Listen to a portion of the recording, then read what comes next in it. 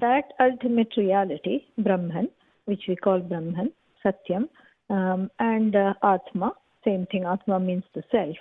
So that ultimate reality blesses everything with its presence, and there is nothing in the universe that is not sacred. So everything is sacred. Isha Vasyam Idam Sarvam.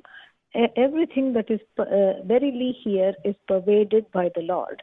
So every leaf, and the air that we breathe, the sun that shines, the water that flows, everything is Shiva, Ishvara, God, whatever we want to say. And so there is nothing in this universe that is untouched by that sacred presence. And so we have the privilege of invoking Bhagavan, Ishvara, God, in any form, any name that we choose, because everything is that. So you can look for God in a flower and find it. You can go for God in a rock and find it, and or you can look at God in a phenomenon, either something beautiful phenomenon like a sunrise, or a terrifying phenomenon like a earthquake, tsunami, whatever. You can find God in all these things. And so therefore the contradiction is resolved between the form and the formless, because everything that has forms is God, but for that God to bless everything that has forms has to be ultimately formless. Like you are neither the waker nor the dreamer nor the sleeper, yet you bless these states. And similarly, what we call God, everything is God, but God cannot be any one thing. How, we view Shiva as, as both representing the immanent and the transcendental aspects of what we call God. So in the form of immanence, that everything that is here, and the word Shiva means auspicious, that which is auspicious. And so when we look upon everything as Shiva, we as human beings learn to look upon whatever is happening as auspicious. And this is itself a difficult, learning and a difficult meditation, because, the human mind generally likes to divide the two. Some things are good and some things are bad. Some things are auspicious and some things are inauspicious. And when we look deeply into what is the dividing line, it's all based on one's own desires. And those desires, like strong preferences and strong prejudices, run our script on how we see the world and color our, view of the world as it is, as Shiva or God made it, and as we want it to be. So there is a big divide. So that is the subjective coloration, of desires. And Shiva means auspicious. So I learn how to look at everything, with that objectivity, so that I can appreciate everything as a law of God, or that everything is in place, no matter how difficult it is for me to accept it in the moment. And so that's why Shiva represents the burning of Kamadeva, the Lord, the presiding deity of desire. So the third eye of Shiva burns up that subjective fog, the brain fog of strong prejudices and preferences. And a little small caveat here, Yogacharya ji, because, it's not that we are against desire. It's, unbridled, unmanageable desires that we are needing to discipline. We are not trying to control the mind or control desires, because desire itself is Shiva. But we are talking of, desires that cannot be managed, which end up managing us. And that is the desire, that surrendering to Shiva as a force of auspiciousness burns away that cataract of subjectivity from the vision. So starting this Shivaratri, we can have 20/20 vision. So on the 12th and the 13th day, between the 12th and the 13th day of the lunar cycle, either the full moon or the new moon, we have a window of time in the evening called Pradosha, and that is connected to a Puranic tale where Shiva, drinks up the poison that comes as a result of the churning of the ocean. The ocean is churned and mined for the nectar of immortality, goes the story. And then Shiva just, before the immortality comes, a horrible poison comes up, and everybody faints at the sight of this poison, including, the various devatas, deities, etc. And Shiva offers to swallow it up. And then Parvati, his Shakti, the consort, meaning she is non-separate from Shiva, the feminine form, the creative form of Shiva, puts a hand on his throat so that the poison is not internalized, it's just localized and neutralized. And so, of course, this metaphor of this story is rife with, all kinds of, it yields many, many different meanings. See, the ocean is the unconscious mind, and then whatever is there in the unconscious mind, and, that has to all come out, and so various desires come out, and of course the poison is the unresolved pains of the past. And so that collective unresolved pains of the past, he takes it in, but he doesn't internalize it, he neutralizes it. And so praying to Lord Shiva on that day, makes one free of that subjective, patina that one carries, the veneer of subjectivity with which one greets the universe and views oneself and the Lord. So it frees one of that, and that's why it is considered so auspicious. And so Mahāśivarātri is like that times 100. So you do this for the whole night. You see it as a great austerity, a disciplined practice of invoking the Lord's grace to remove the hold of the unconscious pains and sorrows, truncated desires, frozen needs that cannot be fulfilled, and that need not be fulfilled for us to be free, to be able to see the world as God. So Shiva is in austerity, tapas. Tapas means deep meditation.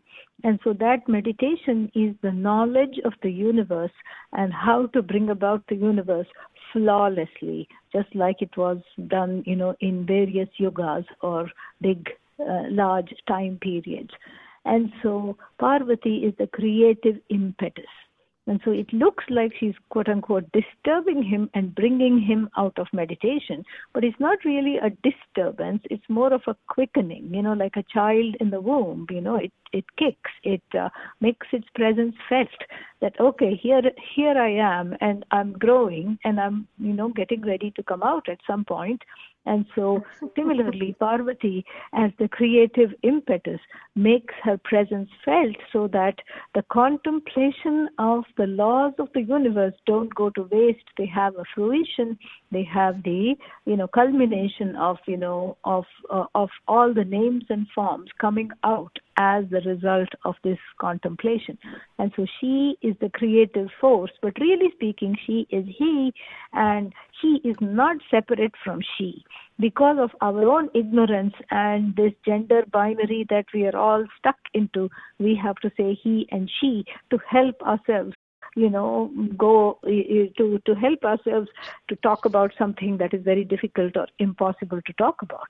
So these are just metaphors, because really, when he contemplates upon the universe about how all the laws, the law of karma, the anatomical laws, the physiological laws, the laws of the 5 elements, etc., and the psychological laws, how do they all, and the karmic laws, how do they all intersect? We say he.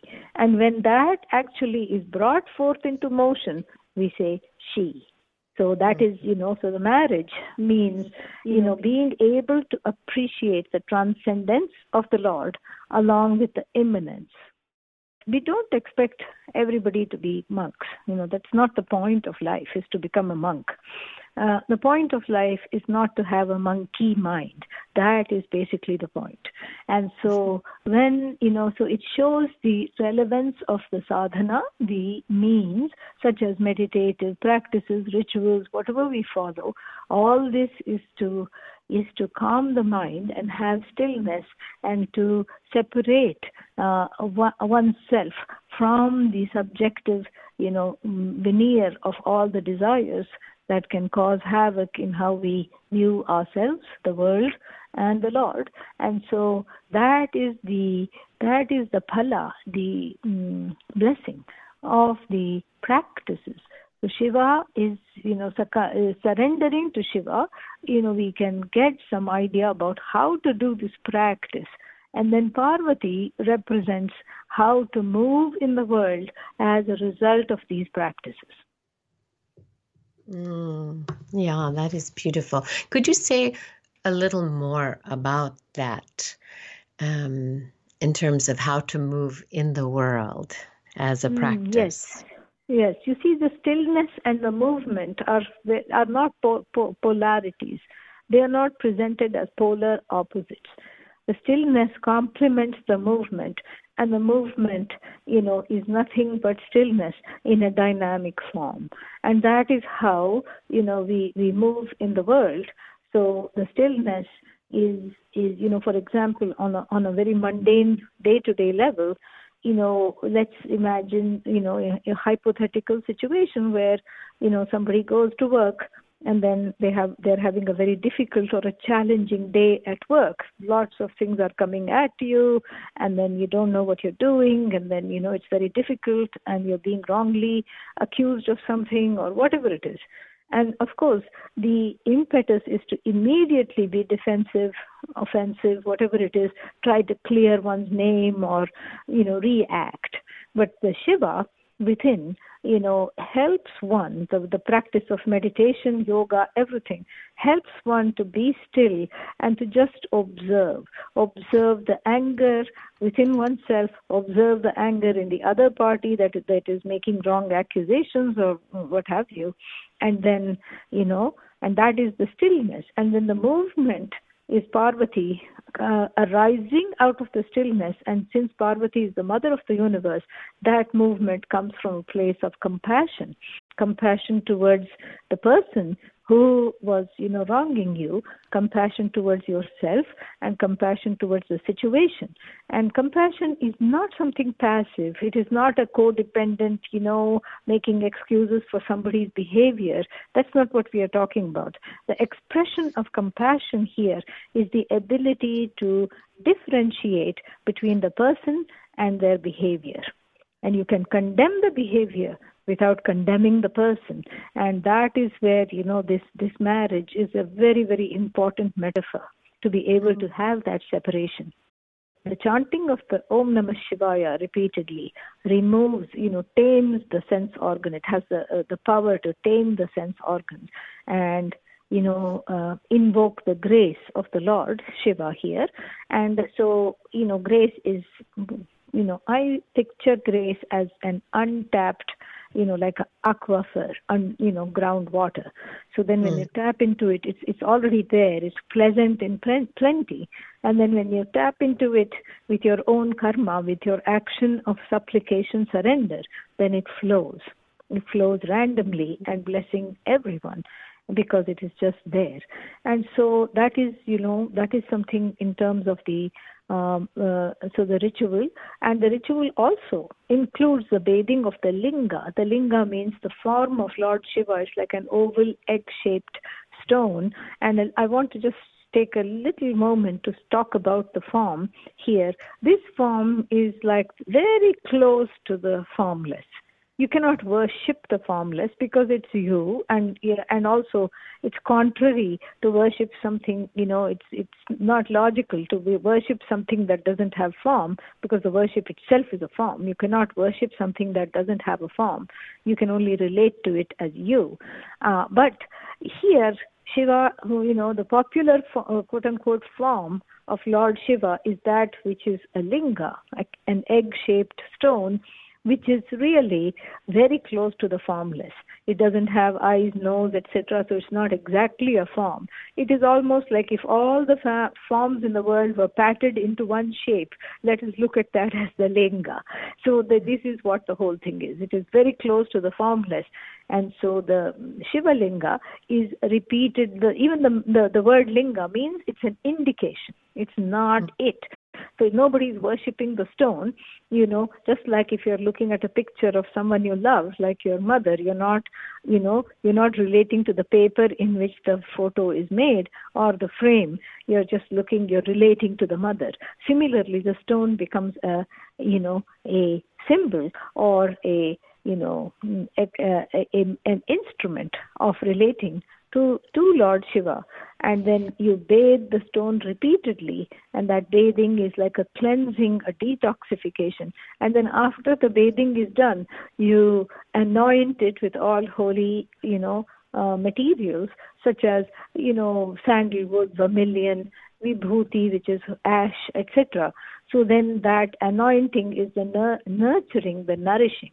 And this happens all night long. And so one is really in a place of, one is very hyper presence, and there is a sense of awareness, and one is, totally internally cleaned out. The mind and the heart are in a place of receptivity afterwards.